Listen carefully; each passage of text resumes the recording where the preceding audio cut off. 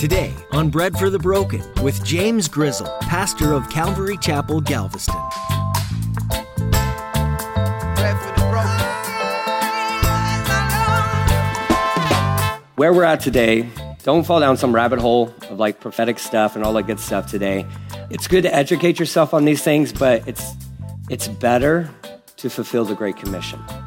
It's good to know what's coming, but it's better to be obedient to what he's already called you to do. Keep telling people about Jesus. Keep sharing the gospel with people. Offer up prayer for people. How's it going? You doing okay? Is there anything I can pray for you about? As the world keeps spinning and the years keep going, it would seem that tragic events get more biblical by the decade. Although God's timing isn't our timing. 1,000 years to us would be like a second to him. Today, Pastor James cautions us that though it's beneficial to be educated on the events of the end times for our benefit, our focus on spreading the good news of Jesus is for the benefit of those near to us that have yet to hear. Knowing the whole Word of God is the best way to be prepared for anything that's coming. Now here's Pastor James in the book of Mark, chapter 13, with today's edition of Bread for the Broken. We need bread for the broken. Give some bread to the broken. We need hope for the hopeless. Give some hope to the hopeless. Bread for the broken. So when are you going to overthrow the Romans? The temple's going down. Okay, cool. But does that mean you're going to rebuild something and you're going to establish your kingdom right here, right now? Like you've been talking about dying a lot lately, Jesus, but is that really not going to happen? Are you just really going to kind of disappear for a second, but you're going to come back immediately and establish your kingdom right here, right now? That's what they were thinking. And it just helps us to remember, they didn't think he was actually going to die on the cross. They didn't think he was actually going to be buried in a tomb. They didn't think he was going to raise from the grave 3 days later. They were all surprised by that. So they asked him, they're like, so what kind of heads up are we going to get when all this stuff goes down? What do we pay attention to? What should we be watching for? So in Mark 13, here's what Jesus lets these guys know. And this is absolutely key because we love prophecy stuff. Believers and non-believers alike love to know, like, what's going to happen in the end. And I know that because I once was a non-believer up until the age of 19 when I got saved. I was in high school, did not go to church, had no interest in going to church at all. But for some reason, something stuck in my head of like, if this is all going to end, I should probably know how it's going down. And so I can distinctly remember digging through a box in our little apartment in Angleton, Texas, because I figured my mom had a Bible. Right? I know she's a good religious lady. She had a Bible. So I remember finding one in a box. That's nothing against my mom. I don't think she kept her Bibles in boxes or anything like that. But for whatever reason, I'm like, there's a King James Bible in a box, and I remember pulling that out and turning to Revelation. Because I knew enough to know, like, well, this is the last book. And if this is about the end stuff, it's got to be in here. And I honestly, I have no clue what I read. I know this, I didn't understand it. Because I could be reading through it and be like, what in the world is this talking about?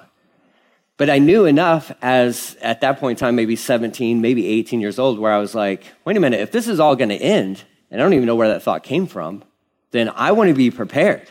I want to know what to watch for so that, if I need to get right, I can get right just in time, okay? That was my thought process. Oh, and I needed to get right. It still took a while, but everybody wants to know what's going to happen. Everybody wants to know what's going to happen. The church is filled with people who are like, we're going to talk about prophecy stuff. We're going to talk about prophecy stuff. Give us the prophetic, right? I'm like, yeah, I like that stuff too. But here's what Jesus has to say to his disciples about prophecy stuff that I think really applies to us today. Watch out. Be on guard. Not against prophecy stuff, so to speak, but like, here's what he tells them. Verse 5, Jesus replied, don't let anyone mislead you. Or in your New King James or your ESV or King James, NIV, all those other translations, it may say watch out, be aware, be on guard, pay attention, pay attention. That's what he starts with. He starts with his admonition. Oh, you want to know about the end times? Cool. Be on guard. Be on guard. Why? Well, if we're going to talk about the end times, what we should understand is that in the end, many people will come claiming to be something that they are not, trying to mislead you, trying to trick you, trying to deceive you. So if we're going to learn about prophecy stuff, step number one is you have to be on guard. And I would say this to us because I know that this has a historical element to it. Jesus is telling his guys, because as soon as he died and resurrected and then ascended into heaven, the false Jesuses showed up in droves. So this has a direct application for these guys historically within the context, but it also applies to us because we have YouTube. And you have access to all sorts of people who have great ideas about the end times. And I would say, watch out. Be careful. I mean, let's just look at our brief history of prophetic swing and misses, okay? Now, I'm going to say these guys are not on the same team of us, but the Jehovah's Witnesses, J-dubs that I like to call those guys, have struck out so many times concerning the return of Jesus. It's going to happen on this day. Then the next day, they're like, well, what we meant was it's going to happen on this day, and then this day, and then this day, and then this day, and then this day, and then this day, and I think then again on this day. Hasn't happened, right? We even had books, even within the Christian church realm, 88 Reasons Why Jesus is Coming Back in 1988. Yeah, that was a book. People loved that book. And then 1989 came, and they're like, I guess that guy was wrong. Yeah, he was. And we've seen it time and time again. Some of the most recent ones where the Mayan calendar predicted that we were all not supposed to be here right now, but they got it wrong too. Nobody knows the day or the hour or the date or the time. God alone knows it. So what he tells us as the one having all the information is, watch out, pay attention. Because everybody wants to be right on this. Can you imagine the book deal you would get? Like if you got some great idea, you do all the math and you figure out all the hidden stuff within the pages and all that good stuff, and you write it and you get a book deal and then you make, I don't know, however much money, and it's silly. It's silly. Nobody knows. Nobody knows when Jesus is going to come back. However, we should be watching and we should be aware of the things happening within our world because they're indicators that the time is coming. So Jesus' first admonition to them is, don't let anybody mislead you, for many will come in my name. And when he says, claiming, it says here, claiming I am the Messiah, that is, they are technically saying, I am. Like that statement from the Old Testament. Moses was meeting with a burning bush, and Moses was like, well, who am I going to tell these guys sent me? And the burning bush, which was God speaking to him through that, said, tell them the I am sent you. Jesus says here, these false messiahs would show up and be like, I am Jesus. And we've seen that all throughout history. A lot of people claiming to be the Messiah. It says they will deceive many, and that's the reality. They will show up, and we may think like, oh, that's so silly. Somebody shows up and says, no, I'm the Messiah. The reality of it is that people listen to them, and they follow them. It says you will hear of wars and threats or rumors of wars. But don't panic. This is a good word for us. Don't panic. Do not be alarmed. Here's what we know. Since World War II, there's not been a day of peace. Since the end of World War II, there's not been a day of peace. In all of human history, there's been some maybe 200 days, I think is what the stat was, of actual days of peace. There's war happening all the time on this planet. Well, if we just develop this perfect utopian society, that's not going to happen. That's not going to happen. Well, what do we need Jesus. That's what we need. We need new heaven and new earth. That's when true peace happens. But he says there's going to be wars. There's going to be rumors of wars. But don't panic. So when you start hearing of these things in frequency, don't sound the alarm button. He says, yes, these things must take place, but the end won't follow immediately. And see, a lot of people like to do this thing where it's like, oh, you hear of all these wars and all these rumors of wars? Oh, he's coming back today. Yeah, he could come back today. There's no prophecy that has to be fulfilled. Nothing has to be fulfilled for Jesus to come back today. Nothing. But just because there's a war going on down the road doesn't mean that he's coming back today. Okay? So what Jesus is letting his disciples know is, look, don't let it distract you, because he's about to put them on this great commission. The same one that you and I, if Jesus is your Lord and Savior, you have been commissioned by him to spread his gospel, to tell people about him, to baptize people, to train them up, to instruct them and teach them from the word of God. He says, when you start hearing the rumors of wars and all that stuff, he's like, don't stop doing what you're called to do. Stay focused. Finish the race. Finish the race. Because again, what we like to do and what we've seen in the past is these things start to intensify. And then we're like, okay, well, I'm not going to work anymore because he's coming back. I'm not going to pay my mortgage because he's coming back. That's foolish. You show up to work. Better to be raptured from work than hiding out in your home. What a great lasting testimony that would be. There's your pile of clothes on aisle whatever, or whatever store you work at. Where'd that dude go? Not hiding in your home where nobody's going to even look for you probably for a little while. Maybe, I don't know. But they're in Walmart, you're shopping, then boom, you're gone. There's your clothes. I don't know if that's how it works, honestly. But that's kind of how I envision it in my brain. But I think that'd be funny anyways. But he's like, don't stop doing what I've called you to do. Don't hide, Christians. Don't hide. You're meant to stick it out till the very end. Well, when's the rapture? Is it pre-trib, mid-trib, post-trib? Who cares? It's going to happen. I'm a pre-trib guy, okay? I'm a pre-trib. I think it's going to happen. The church will be raptured up, and then the tribulation will begin. That's where I stand theologically, doctrinally. You could disagree with me. That's fine.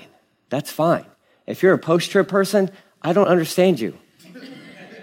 Why? We're supposed to go through the tribulation and then he raptures us up? That doesn't make sense to me, but okay. We can still be friends. And I say this all the time. One of us will know who was right and who was wrong on the way up.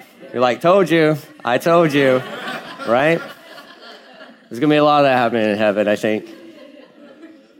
In pure, unsinful kind of ways. But it's not going to happen immediately. These are birth pains, is what Jesus says. In fact, let's read through the rest of that. Verse 8, nation will go to war against nation, kingdom against kingdom. What I've always misunderstood that at is nations and nations. What it really is talking about is cultures. Culture will fight culture. Hey, where have we been living the past 2 years? In a culture war. In a culture war. And I don't know if you know this, but lines are being drawn. Lines are being drawn within this culture that we live in. And you're either for us or against us kind of an attitude on all sorts of fronts. The side you stand on is Jesus' side. And that will make you the enemy of almost all other fronts. But you stand strong. You stand strong. Those lines have been drawn, and people are now starting to figure out which side they want to stand on. We live in a culture war, guys. These are things, these are happening. They are intensifying. And the reason why they're intensifying, look at the other elements of it. It's there will be earthquakes in many parts of the world. And this isn't small little earthquakes. And we're not just discovering this because we have new apps that we can track little shakes and tremors and all that. No, we're talking about killer earthquakes, 7.0s and up. There have been more of those. They're intensifying as we go. That's what he's talking about. There's going to be earthquakes in many parts of the world, as well as famines. Hello. It seems I think we're at the threshold of famine and food shortages and things like that. Why is all this stuff going on? Because a baby is about to come. It's no coincidence, guys. When you look at your headlines and all this stuff and you see all these farmers are striking in Europe and we have, I don't know how many thousands of cows just turned up dead one day in all these fields and all this stuff is going on. You don't need to be afraid, but you do need to be awake. It says this is only the first of the birth pains. with more to come. What I understand about birth pains, and you're like, you're a guy. And I have a little bit of knowledge on what birth pains are like because my wife and I have had 4 children. She's given birth to 4 children. Our 5th child we lost, okay? So I understand a whole nother pain element concerning that. But we've had 4 kids, and I watched my wife go through 4 pregnancies. And I've seen it. Initially, when you're pregnant, for the guy, you're like, okay, not seeing much, right? Some things are happening. We're moving in a direction, right, that there's signs. She's sick all the time, right? That was my wife. My poor wife, I don't know how she survived through 4 pregnancies, but she was sick all the time. So there were indications that what was said about us was actually true. And there were little indicators all along the journey. And then the baby's growing, the baby's developing, and then there's more signs, and you're progressing towards a birth date. And what Jesus is doing with his disciples is saying, hey, look, the end is coming, and all these things are just precursors. They're just to let you know that the baby's on the way, but it has to develop first. And I watched that with my wife 4 times over, man, and from and you get to that end point, and you're just like, come on, especially for the guy. I can speak on behalf of guys, so you're like, come on, right? Like, you've been in her this whole time, like, I need you out here. Okay, so what is a reality inside of her becomes a reality, very real reality, so to speak, for me, because then it becomes tangible, okay, other than feeling kicks and stuff, right? But I watched that, and then I'm not here to educate you on how birth happens. Hopefully somebody else did that for you. Looking around the room, if you haven't had that talk yet, I need to talk to your parents or somebody who watched over you. But we know that the body begins to prepare itself for the birth. Where we're at, I think, historically, is we're in the labor and delivery room. I mean, dilation is happening. I really think historically, if you look at all the stuff that has happened, 1948, man, Israel becomes a state again. That was major. And that wasn't that long ago.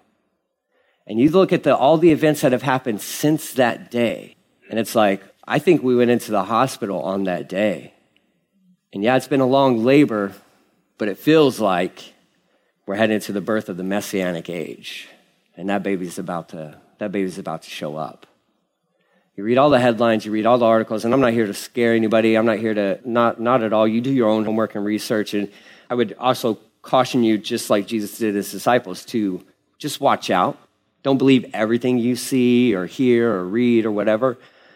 But you just take a step back and you look at the world events and you're like, I think, because we're going to go through another list here in a second where Jesus is addressing the immediate thing, but he does this like Old Testament prophets used to do this all the time. They talk about a future prophetic event happening by illustrating it with a really near prophetic event that happens so that those people would see that thing happen so that they can understand, yeah, that future thing's going to happen. That's kind of what happens here with the temple being destroyed. Some of these guys are going to see that happen. And then they're going to be like, well, he said that was going to happen, so the rest of these things are going to happen too. And what we'll see as we progress through this chapter, we're just going to see that there are things that over the course of time, yeah, that's been fulfilled, that's been fulfilled, that's been fulfilled. All of these things have been fulfilled. They've been checked off. And then we get to the end of the chapter and you're like, there's nothing left to check off. There's no more boxes. It's all been done. So we're just waiting for the baby. And that's in his timing. But where we're at today, don't fall down some rabbit hole of like prophetic stuff and all that good stuff today. It's good to educate yourself on these things, but it's better to fulfill the Great Commission.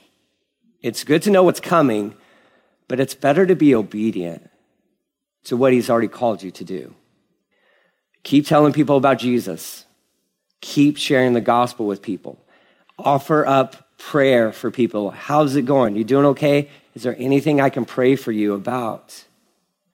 Keep doing those things. You don't need to figure out who the Antichrist is. He's not the current president. He wasn't the past president. He wasn't the president before that. He's not going to be an American, I'm sure of that. So you can just dismiss all of that stuff. You don't need to figure out who he is. Is he alive right now? He could be, but who cares? That's not your business. Your business is to be obedient to Jesus and the great commission he has called you into. And that means you share the gospel with people. I like trying to figure out some of that stuff. I love it, but you can't spend too much time going into that. Open up the Word of God, not so that you can figure out, well, who's the bad guy in the story? No, you're the bad guy in the story. I'm the bad guy in the story, okay? If we're honest. And let's just enjoy the beautiful grace of God that is like displayed on all the pages of this book. He's going to show up when he wants to show up, when it's right. So we don't need to worry about it. We do need to worry about doing what he's called us to do, okay? So I'm going to read you that Great Commission, because I just think we need to be reminded of it. Because I'm telling you to do this one thing, and then you're like, well, what is that one thing? I don't want to assume that everybody knows what that is, but to be a follower of Jesus, you've given your life to Jesus as your Lord and Savior. This is what he told his disciples post-resurrection. Matthew 28, verse 16 says, the 11 disciples left for Galilee. You're like, 11? I thought there were 12. Yeah, Judas killed himself, okay, because he betrayed Jesus. They were going to the mountain where Jesus had told them to go. When they saw him, they worshiped him. Wait a minute, you can't worship somebody who's not God? Yeah, exactly. They worship Jesus because he is God, okay? But some of them doubted. I always love that because that's Thomas, and Thomas is very near and dear to my heart because I wrestle with doubt sometimes, and so did Thomas. Verse 18, Jesus came and told his disciples, I have been given all authority in heaven and on earth. Therefore, go and make disciples of all the nations, baptizing them in the name of the Father and the Son and the Holy Spirit. Teach these new disciples to obey all the commands I have given you. Boiled down for us, love the Lord your God with everything and love your neighbor as yourself. And be sure of this, be confident of this, I am with you always, even to the end of the age, even until the very end. Jesus says, hey, here's what I need you to do. Go tell people about me. Go tell people about me. If you lead somebody to the Lord through like a sinner's prayer or something like that, they give their life to the Lord, man, baptize them. I'm not a pastor. It doesn't matter. They want to get baptized or bring them to the beach day. We baptize people all the time out there. Let's dunk them. Right, so they can testify to people watching publicly, I'm a follower of Jesus. That's what baptism is. It's as simple as that. But it's something we do because why not? And then what? Then you disciple them. You pour your life into them. You don't lead Bible studies. Bible studies are not discipleship. Bible studies are Bible studies, and they're good. But that's not discipleship. Discipleship is life together. You pour your life into this person. You answer their questions. You answer their phone calls. You keep them accountable. You challenge them. You raise them up. You train them up. That's what he's saying here. These are the things that he has not asked us to do.